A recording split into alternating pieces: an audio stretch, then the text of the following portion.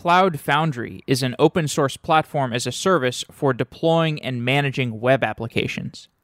Cloud Foundry is widely used by enterprises who are running applications that are built using Spring, a popular web framework for Java applications. But developers also use Cloud Foundry to manage apps built in Ruby, Node, and any other programming language. Cloud Foundry includes routing, message brokering, service discovery, authentication, and other application-level tooling for building and managing a distributed system. Some of the standard tooling in Cloud Foundry was adopted from Netflix open source projects, such as Hystrix, which is the circuit breaker system, and Eureka, which is the service discovery server and client. When a developer deploys their application to Cloud Foundry, the details of what is going on are mostly abstracted away, which is by design. When you're trying to ship code and iterate quickly for your organization, you don't want to think about how your application image is being deployed to underlying infrastructure. You don't want to think about whether you're deploying a container or a VM, but if you use Cloud Foundry enough, you might have become curious about how Cloud Foundry schedules and runs application code. Bosh is a component of Cloud Foundry that sits between the infrastructure layer and the application layer. Cloud Foundry can be deployed to any cloud provider because of Bosh's well-defined interface. Bosh has the abstraction of a stem cell, which is a versioned operating system image wrapped in packaging for whatever infrastructure as a service is running underneath. With Bosh, whenever a VM gets deployed on your underlying infrastructure, that VM gets a Bosh agent. The agent communicates with the centralized component of Bosh called the director. This role of director is the leader of the distributed system. Rupa Nandi is a director of engineering at Pivotal, where she works on Cloud Foundry. In this episode, we talked about scheduling and infrastructure, the relationship between Spring and Cloud Foundry, and the impact of Kubernetes, which Cloud Foundry has integrated with so that users can run Kubernetes workloads on Cloud Foundry. I interviewed Rupa at Spring One Platform, a conference that is organized by Pivotal, who, full disclosure, is a sponsor of Software Engineering Daily, and this week's episodes are all conversations from that conference. Whether you like this format or don't like this format, I would love to get your feedback. We have some big developments coming for Software Engineering Daily in 2018, and we want to have a closer dialogue with the listeners. Please send me an email, jeff@softwareengineeringdaily.com, or join our Slack channel. There's a link in the show notes to that Slack channel. We really want to know what you're thinking and what your feedback is, what you would like to hear more about, what you'd like to hear less about, who you are. So let's get on with this episode, and thanks for listening.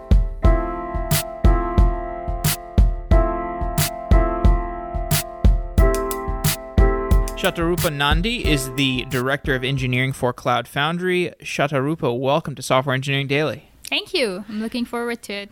Yes. I want to start with a discussion of Spring and Cloud Foundry, because Spring is a framework for people to build web applications in Java. Cloud Foundry is a platform as a service for deploying and managing web applications. And when I was preparing for these interviews, one of the things I was trying to study was the interaction between Spring and Cloud Foundry, because these are two big products that Pivotal works on. They're open source projects, but they also are productized.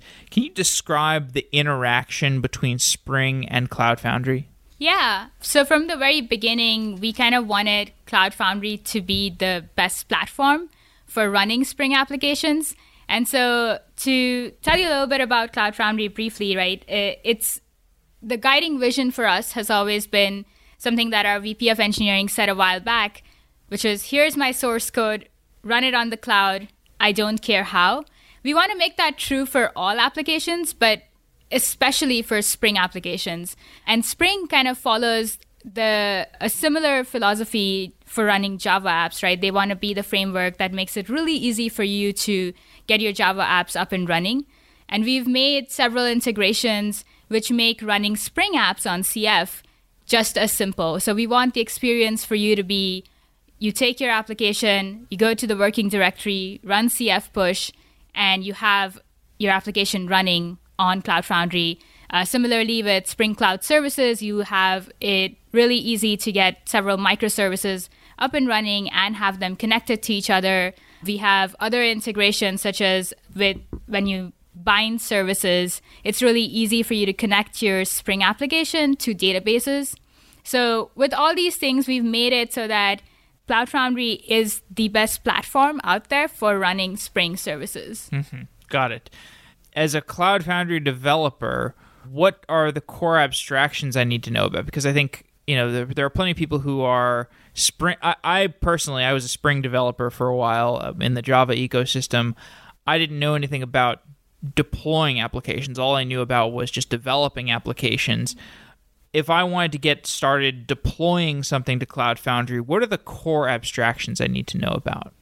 Yeah, and kind of to what you said, that as a developer, you know mostly about developing applications, and that's what we want to keep you focused on, right? So one of the things that's pretty key to us on Cloud Foundry is that as you think about deploying your applications, the barrier to that is really low, and you don't have to think about a lot of things. So today, we try to make the experience, and as much as you have your source code, you run CF push, you know about the Cloud Foundry CLI, and once you do that, you see a single instance of your application up and running on CF. And that's the experience we want you to have coming into it. But I think what's also really cool is that deploying applications is just day one, right? That's the first time you've got your app up and running. But the next part of that is, what does day two look like, right? So what does it look like for your application to have production traffic? What does it look like for your application to have users that increase over time? How do you scale that application out? And the cool thing about Cloud Foundry is that the abstractions that you need to know to make that happen is also very similar to your day one, where you don't necessarily need to know a lot more than CF push, because we make it super simple for you to scale instances up. We have auto scaling, which allows you to do that.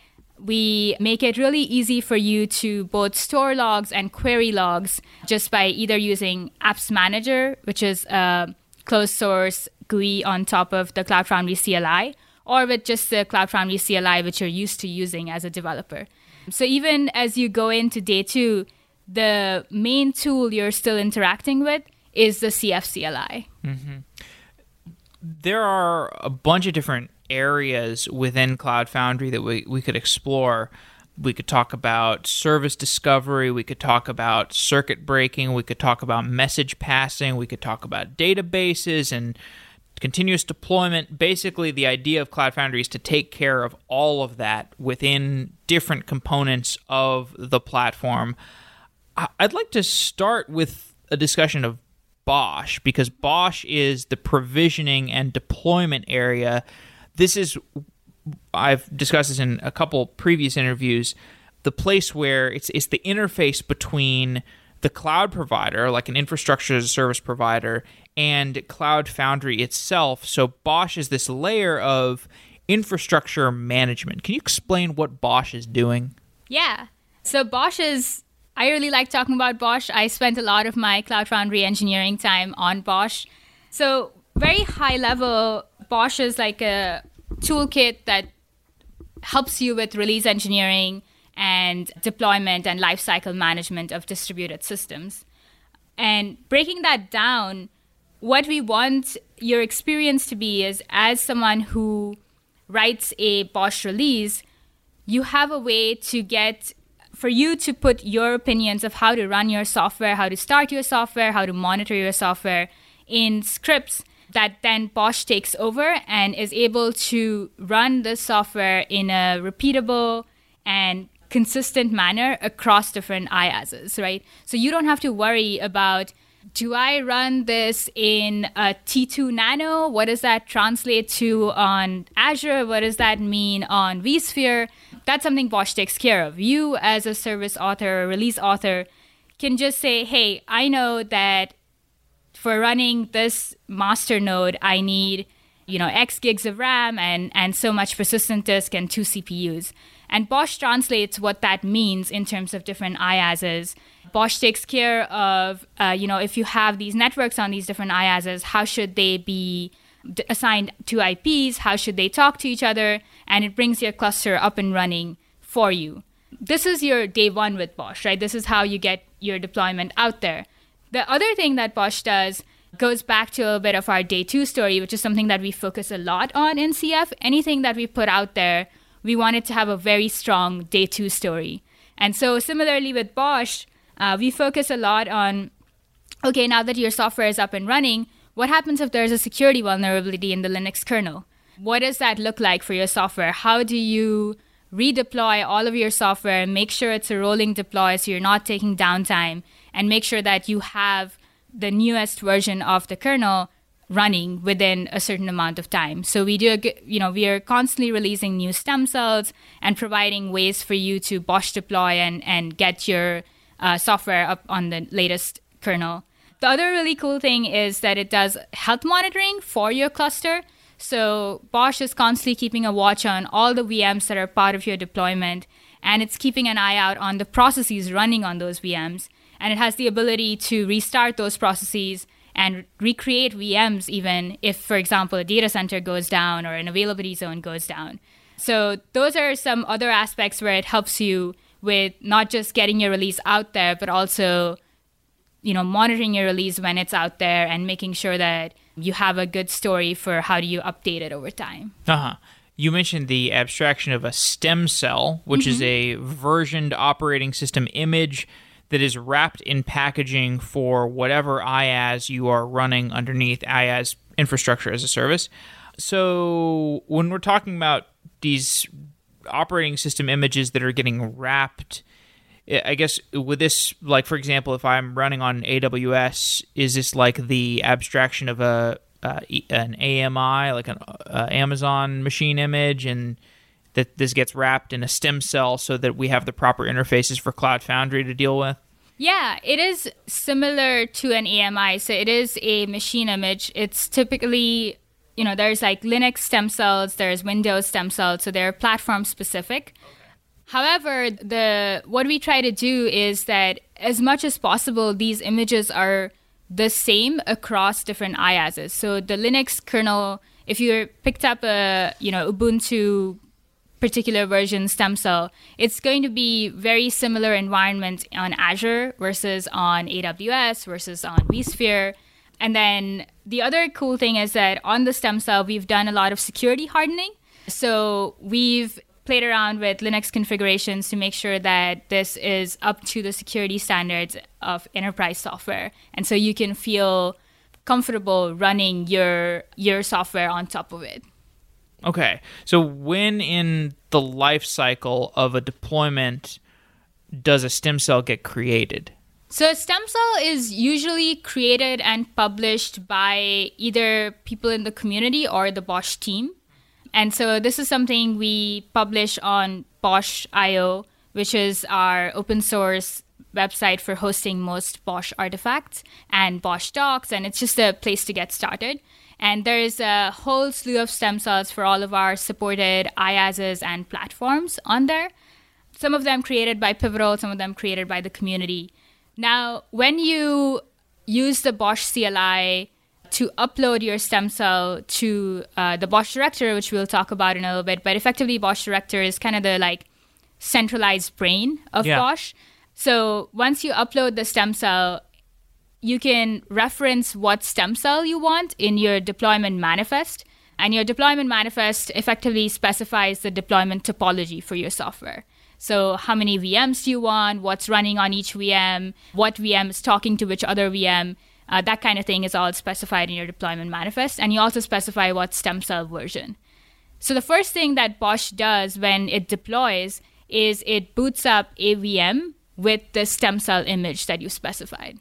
And from then on, it goes on to put the BOSH agent on there and put your bits on there as well. So, okay, tell me where I'm getting this wrong. So, let's say I'm deploying my Cloud Foundry platform to Azure, for example. When I deploy that, I get an instance of BOSH, which at the first deployment is just going to be the director, mostly. And the director is the centralized manager of the other stem cells that I'm going to eventually deploy. I give to the director a stem cell image that I'm going to say, or a collection of stem cell images, and I say, hey, whenever I'm spinning up a new service on this Cloud Foundry platform, I want you to look in your directory of different image templates and spin up an instance of a server that is from the appropriate instance that you are hosting, director. And the director knows how to do that. Am I articulating things correctly? Yeah, it's pretty close. So usually BOSH is the one that deploys the Cloud Foundry platform. So you would start off with a BOSH director, and there's a couple ways of getting that. There's a CLI to get a BOSH director, or you can use a operations manager, which is a closed source GUI. And so you have a BOSH director. The next thing you do to a BOSH director is upload a stem cell. So typically, we publish some stem cells, and those stem cells, since they hold up to different security audits, they automatically are approved by a lot of enterprises. And so you upload this stem cell onto the BOSH director. The next thing you do is you upload your release. So let's say you wanted to deploy Hadoop. You upload a Hadoop BOSH release, which you can either write yourself or you can get from community releases that are out there on BOSH.io. So you can just download it from there. And now your BOSH director has a stem cell. So it has an operating system on which you're going to run. And it has the software you want to run, which is your Hadoop release. The next thing you do is you write a deployment manifest. So this is where you specify, okay, like this is my master node. These are the bits that should run on that. These are all the different like Hadoop workers. This is what should run on that. And then with that deployment manifest, you can run a BOSH deploy command. The BOSH deploy command translates your deployment manifest to IaaS concepts. And so this is where it'll create a new VM in your IaaS of your choice. And the first thing that comes up on that VM gets booted with is the stem cell image that you've uploaded. Once the stem cell is up there, you have a VM with just a basic Linux kernel running. That's when BOSH puts on the BOSH agent. Now, the BOSH agent is a small binary that lives on every single BOSH deployed VM, and its job is to constantly ping back to the director. So it's constantly talking back to the director and saying things like, I'm healthy, or here are the processes I'm running. It takes commands from the director which say like, start this, stop this, run the script now, things like that. So once the agent is up, it then gets commands from the director to be like, okay, this VM is going to be my master. So run these bits on it. And it starts running that and monitoring that. Once the whole, fleet of VMs has finished getting all their bits as well as started all the processes and all the agents say everything's healthy, that's when BOSH director says this deploy is successful and you're able to route to your VMs and so on. No, okay. Can a stem cell be a container as well, or can it only be a VM? So a stem cell is just an image. So you could have it be a container by using an infrastructure that deploys it to a container. So if you use the Docker cloud provider, what it'll do is it takes your stem cell image and deploys it to a container. And so you have a Docker container running the Linux stem cell image. However, if you chose to use like the AWS cloud provider, then you would end up with that stem cell image running on a VM. So it depends on what you want to back it with. Okay. So we mentioned this centralized component called the director. What's the fault tolerance model for the director? If my director dies, what happens? Yeah, this is a really good question. This is something we've given a lot of thought to. So something that's coming up on our roadmap is a way to make the director itself be more highly available. Today, when your director dies, it has a database. And so it's pretty easy for you to like back up and restore from the database. And you have a low mean time to recovery for the director itself. However, the way BOSH is architected, when the director dies, it doesn't mean it affects any of your existing deployments. So your existing deployments continue to run as usual and are available. It does mean that you can't make any changes to them or you can't make new deployments until the BOSH director is back up, which is typically has a pretty low time to recovery. However, we are working on stories to make BOSH Director itself be more highly available. So, sorry, who restarts the director when it goes down? So there is a BOSH CLI command with which you can bring up the director. So BOSH has bootstraps itself. And so you can either do that with the BOSH CLI or with Operations Manager. Okay. Yeah. So you have to do it manually or? Yeah. Okay. Right. Okay. All right. So interesting. So when somebody is deploying BOSH, do they do anything in particular to, I guess, have alerting around that director? Like if I'm a cloud provider and I'm offering Cloud Foundry, if I'm Azure, I'm offering Cloud Foundry as a service, do I have to do any particular monitoring around the director? Like how does that work? Yeah. So we have a product called HealthWatch, and that is a separate closed source product. And what that does is it constantly monitors the BOSH Director API. And it looks for, is the Director API up and available? And if not, it alerts you. A lot of other folks, who are not in the open source community, who are not using HealthWatch, I think they have, Datadog or something like that set up to just ping the Director API and make sure it's up and running. Sure. Makes sense. So the BOSH agent is something that gets deployed on all of the VMs that get deployed by BOSH. So BOSH spins up these VMs and puts agents on them, and then the agents communicate between these random VMs that are services and the director. So what does the agent do? Can you talk a little bit more about the communication pattern between an agent and the centralized commander? Yeah. Sorry, director, not commander.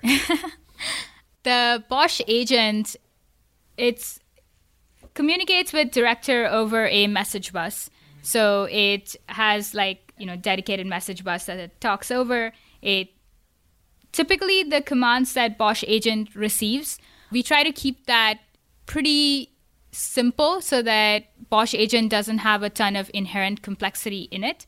So usually it's things like start this, stop this, or heartbeat. So most of the time the traffic is heartbeating. When you want to run something, it just gives you something like run the script, and agent finds it on the file system and runs it. Okay. Now, keeping with our theme of talking about the lower level aspects of Cloud Foundry, hopefully we'll have time to talk about some higher level stuff, but when Kubernetes came out, what did you see as the opportunities for synergies between Kubernetes and the pre-existing Cloud Foundry platform? Yeah, so I think we've always wanted Kubernetes to be like an and game, so we want it to be Kubernetes and BOSH, and I can talk a lot about how BOSH and Kubernetes play really well together. So with Kubernetes today, a lot of the advantages that you get is once you have your Kubernetes cluster up and running. And getting to that point of deploying Kubernetes has often been ways, people have had to add, their own scripts or Terraform or something there. This is where BOSH really comes in and helps, right? So once you're able to encapsulate your opinions and the community's opinions around how to run a Kubernetes cluster, and you have a BOSH release for it, from then on, BOSH takes over and you have a repeatable and consistent way of deploying Kubernetes. You have a way in which you can now specify IaaS agnostic concepts in your release or in your deployment manifest, and you have a really good way of getting Kubernetes to not just Google, but also AWS and Azure and vSphere and all of the other platforms. I think the other great thing is what it looks like to upgrade your Kubernetes platform, right? Once you have your Kubernetes cluster and you want to keep it updated, because Kubernetes has a very fast pace of delivering features, if you want to keep it updated, BOSH already has good ways of doing rolling upgrades. So you can just you can have zero downtime on your running apps on the cluster while you're still updating your Kubernetes cluster. And that's where I think BOSH really has a strong story with Kubernetes in terms of operators running Kubernetes. In terms of application developers on Kubernetes, I think what we've tried to focus on is providing a single control plane for all of the Kubernetes clusters that are running, as well as providing, plans and quotas and so on. So you just have a better way of monitoring usage on each of those clusters. And these are some of the things that we've often heard folks from the Kubernetes community want as they are operating and providing Kubernetes as a service to a slew of people. Right. So when I was talking to Onsi, he was saying there are certain workloads that you as a company might not want to run on Spring, or might not want to run on Cloud Foundry. And you could run these on Kubernetes. So you would have a deployment where if you've got your Cloud Foundry already deployed to Azure, that means that you have BOSH deployed to Azure. And BOSH can serve as the middleware between the cloud provider's raw infrastructure as a service and now, except instead of orchestrating resources for Cloud Foundry, it'll orchestrate resources for Kubernetes, and you can run whatever you want on Kubernetes and have BOSH taking care of things that are difficult to implement in Kubernetes, such as high availability. The raw things that you're going to want out of any Kubernetes cluster, but are not easy to roll your own for today. Right. Yeah. And so examples of things that you would want to run on Kubernetes that might not be a good fit for Cloud Foundry, if I'm like a bank, for example, what would I want to run on? If I'm saying, okay, I've got Cloud Foundry, it runs most of my workloads, but there are some banking related things that are not going to run on Cloud Foundry. What are some examples of things I would want to run on Kubernetes instead?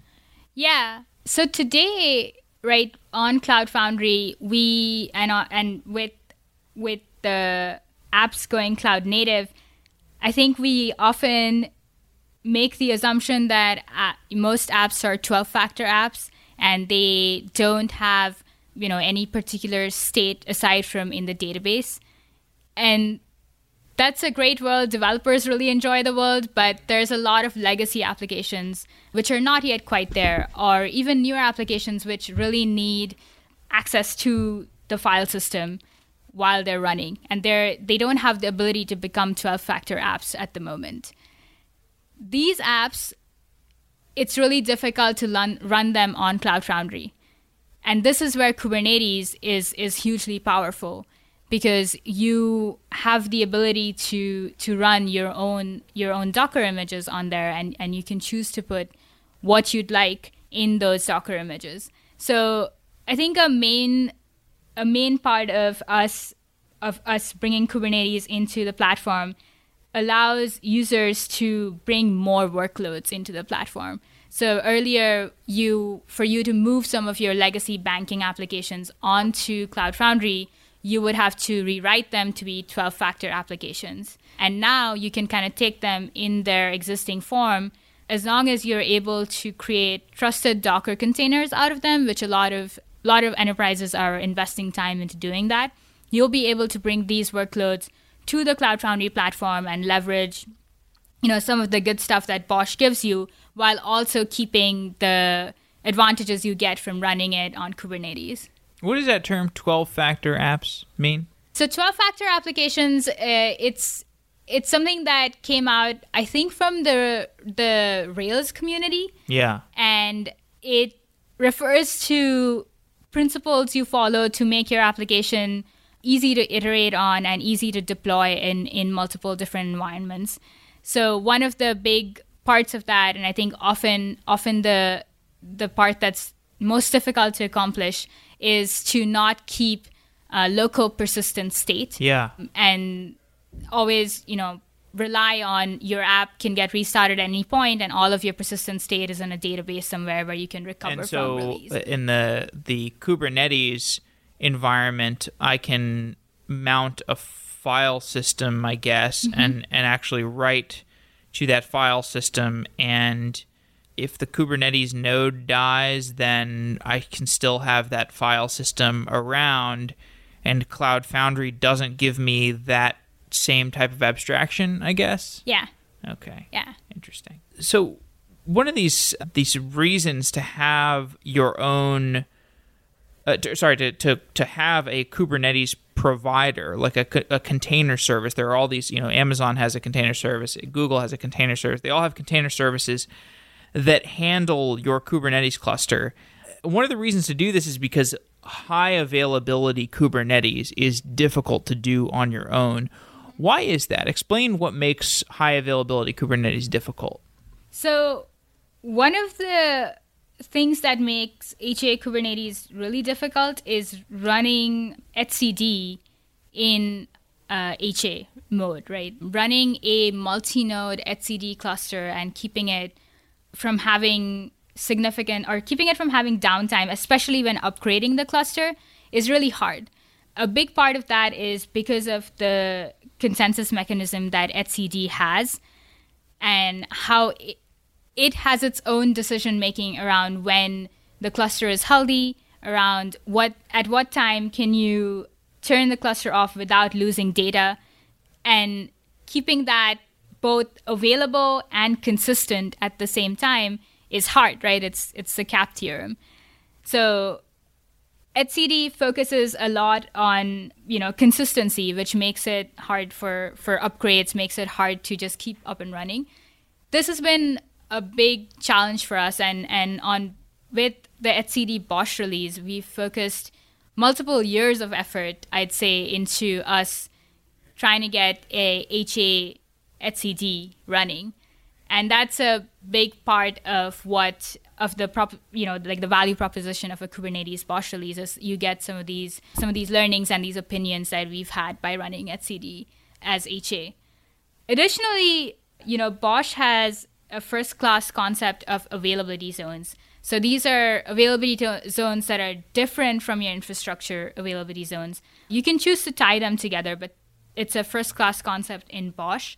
And what you can do today with a Kubernetes release is you can choose to stripe your master and worker and etcd nodes across different availability zones.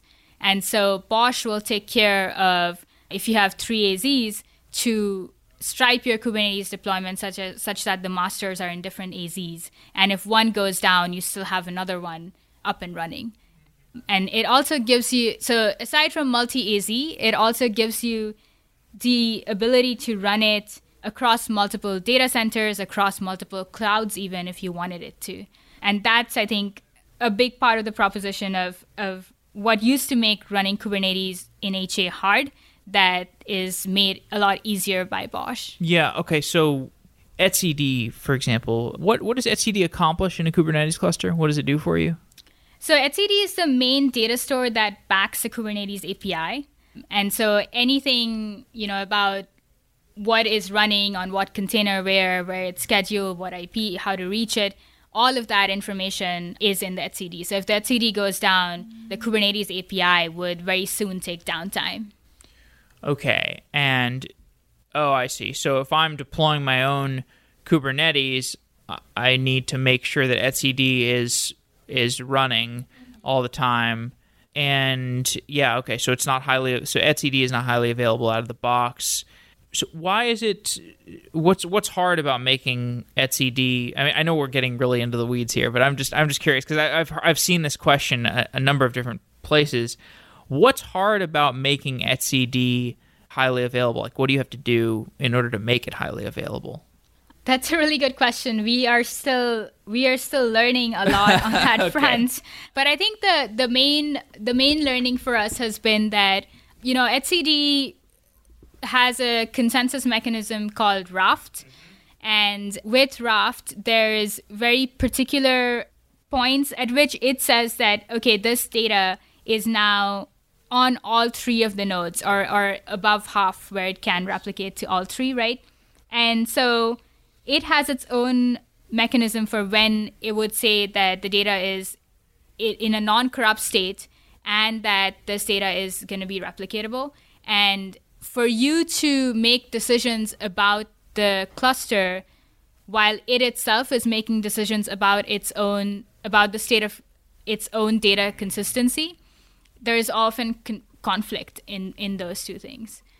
So I think the big thing that etcd tries to accomplish is both to be consistent and to be partition tolerant, right? By using Raft, which means you have to compromise on availability. And so that's what makes it challenging to make etcd HA. Okay. I'm just going to keep going on low-level stuff because one of your colleagues told me to ask you about this. Container networking is a popular topic these days. What are the improvements that have been made in container networking in the last few years? Or maybe you could even just discuss, what does that term even mean, container networking? What does that term mean? So this is a really exciting part of my job, right? Like container networking as a field today, it's new and it's what everyone wants to be involved in. I think it started off by just us or the industry coming onto containers and very soon realized that, hey, if I have these different containers running on these VMs and I have this microservices kind of an architecture, why do I keep having to go out to router or to like some kind of gateway to communicate? Why couldn't I just go container to container? And from there, container networking came about and it was a really exciting field with a lot of developments, a lot of different players in the field. I think some of the things that I personally have been following and have been, exciting to watch is the standardization of the CNI or the container network interface. Pivotal's been involved, or Cloud Foundry's been involved a lot in that and are contributors to CNCF and to the container network interface. We have our own implementation of the CNI on Cloud Foundry called Silk. And Silk, lays down an overlay network and allows you to go container to container. This is another place actually that we work very closely with Spring on. So one thing that I've learned over time about container to container networking is that just the networking part by itself doesn't bring as much value as service discovery. Because in the end, what you want to know is not just what container do I need, not just how to talk between the containers, but also what container do I need to talk to. And that's where service discovery comes in. And that's where Spring Cloud Services provide some of that for you. So while the platform, Cloud Foundry, provides just container to container networking and the ability to talk there, what Spring Cloud brings in is the service discovery piece. So that's been one thing that, has been new and exciting in the container to container networking world. Additionally, we've also made it so that you don't have to stick with the Silk CNI. So as you're aware, there's a lot of other folks who also provide CNI, like NSXT provides a CNI, Calico provides, there's a lot of others. And we want to make it so that you can bring your own CNI to the platform. And so we're working on an NSXT integration, which hopefully very soon you'll be able to use NSXT in place of Silk CNI if you wanted to. And that's another part of what makes container networking challenging, I think, is that not only do you care about how do you communicate between the containers, you care about where the other container is, but also should you be allowed to talk to that container? So policy becomes a really important part of container networking. And NSXT tries to approach some of that with its own implementations of firewall rules and so on. Similarly, on CF, we have our own policy server and application security groups which address that. And kind of as you talk about all three of this, container networking, policy, and service discovery, I think the immediate next thing, especially in today's industry, is to talk about Istio and the idea of a service mesh, right? Yes. And so that's something we've actually been following along and we're really excited about because we do have all three of these and in some preliminary state on CF, and we really want to take it to the next level by getting Istio integrated as well into CF. Okay. All three of these, meaning container networking, service proxying, and service mesh, or what do you... Container networking, service discovery, and policies. So policies between applications today. Okay. So something in there I don't quite understand is, what's the difference between the container network? We did a show about this. I should be retaining the information better. We did a show about container networking with somebody from Red Hat, who I think was leading the CNI efforts, the container networking interface efforts. But what is the difference between the container networking interface layer and the service proxy layer? Or is there a difference? Like when you're talking about Istio and Envoy is the service proxy that Istio is built on. Does Envoy use the container networking interface? Or am I mixed up on something? The container network interface is something that's really low level. Okay. So today what happens is when Garden, which is the part of Cloud Foundry that creates a new container, when Garden brings up a new container, it talks to the container network interface to configure networking on that container. So that's where the CNI plays a role. It's like at the very beginning at the container creation time.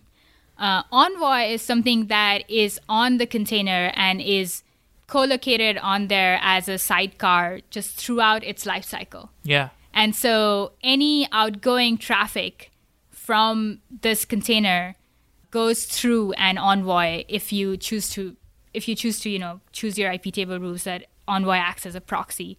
And what this gives you is that from your perspective as a local app developer, when you're developing your app, testing your app, all you need to do is figure out how it's interacting with Envoy. So Envoy just takes over and acts as the network for you when you're developing your app and so on.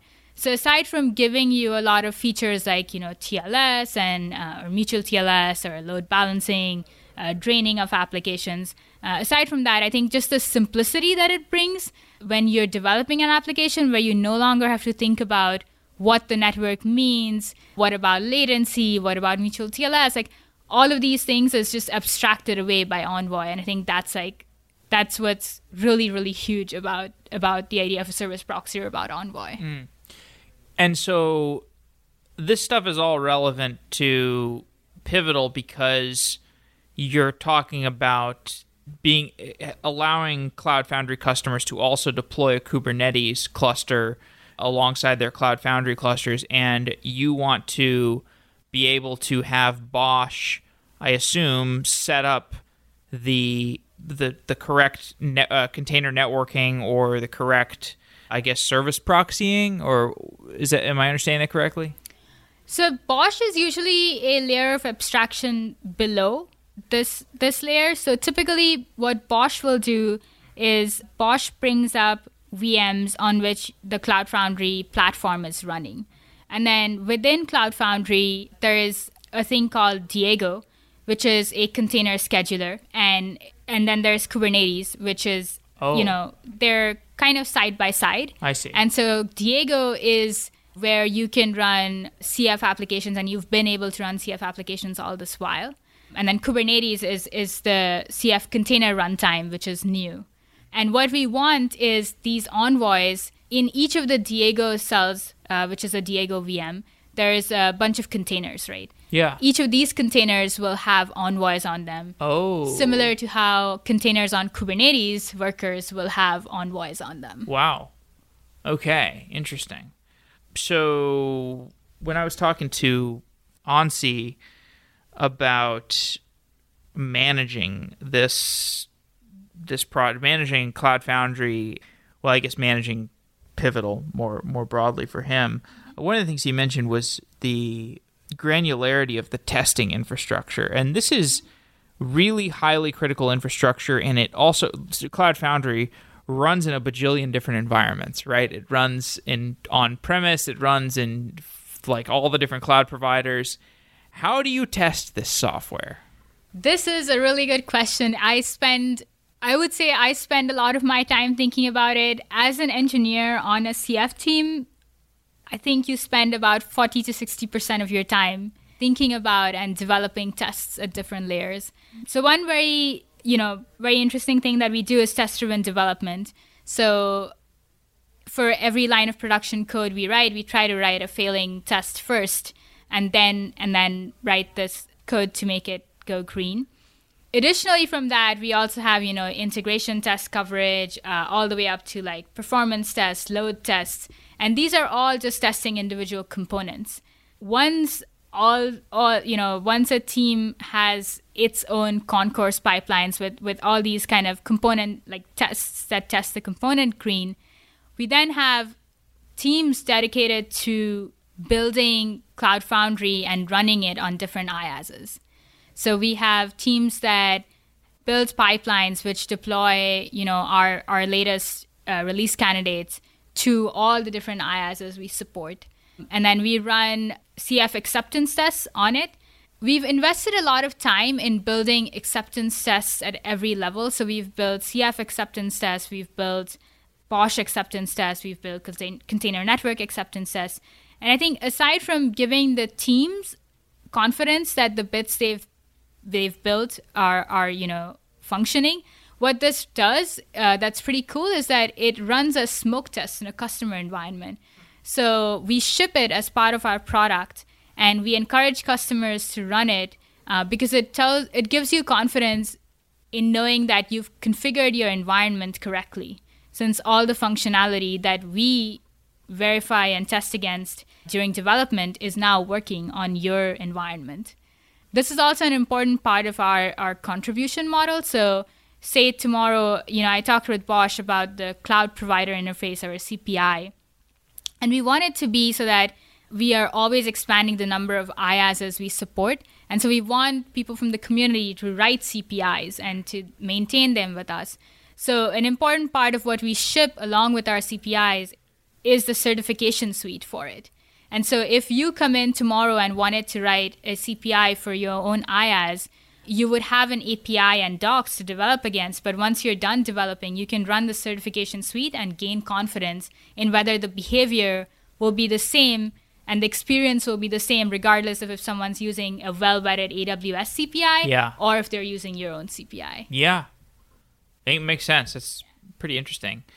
Okay, so zooming out, I know we're up against time, and we literally only talked about low-level orchestration. I intended for the show to be about Cloud Foundry, but we talked more about BOSH. And the thing is, so you're director of engineering for Cloud Foundry. So Cloud Foundry is, like I said at the beginning, it's like all these different things, like message bus and circuit breaking and all these other services that are inside of it. Can you talk a bit about management? Like, how do you keep up to date with all of those different components of Cloud Foundry, and how do you delegate things? And also, how do you manage cross-cutting concerns when you have some component of the system that needs to do something in the circuit breaking and also needs to do something in the message passing area? How do you orchestrate the different teams to work together? Tell me about management. In 5 minutes or less. This is probably the most difficult part of my job. People. More than the people, just keeping up with everything, right? There is so much going on. We are distributed across so many different locations, and everyone's working on really interesting stuff. My email's always overflowing. So, just keeping track of what people are working on and where I should divert my attention to, whereas where I can just gloss over the details is always something that it's the toughest part of my job, and it's something I continue to iterate on. I think for me, I try to apply as much as possible like our principles of, build, measure, learn, and iterate to management. So especially as an engineering director who's been in this role for less than a year, I have been trying to do a combination of spending some time pairing in with the teams and actually solving engineering problems with them. And during that time, I tend to stay away from more coordination and so on. Versus sometimes I am completely focused on, like closer to our release cycle, I'm completely focused on, are these features integrating well together? What does it look like for our timelines? Where are the blockers? I'm wearing my coordination hat a lot. Versus, at other times when it comes to, because a big part of my job is also coaching and building the next set of leaders. So coaching and working with anchors, coaching and working with managers. So usually it's very difficult for me to describe how to, whether I spend what parts of my day doing each of those. Yeah. I think for me, the best way of thinking about it has been when I'm focused on something, I focus most of my time on that thing, and I just wear different hats and switch contexts differently depending on what signal I get. But you serialize it. It's not multitasking. It's serialized. For me, I think serialized works better than multitasking. I think for me, usually there is one thing that I'm very focused on and I'm paying active attention to, and one thing on the back burner. But typically, having more than two things I've seen leads to no progress on either front. So usually I'm very quick in terms of making decisions of what those things are or switching those things out if needed. But I try at a time to focus on one thing primarily and one thing on the back burner. Okay. All right. What's the one thing on the back burner while you're having this conversation? You don't have to answer that. Well, we are really close to our release right now. We try to maintain a every 3-month release cadence, and we are coming up on that. So a lot of the things that I've been thinking about right now are related to what's blocking the release, how can we make it move forward, what teams need help, what teams are done shipping their artifacts, and what's next for them. Okay. All right. Well, Rupanandi, thanks for coming on Software Engineering Daily. Thank you. It was fun. Wow.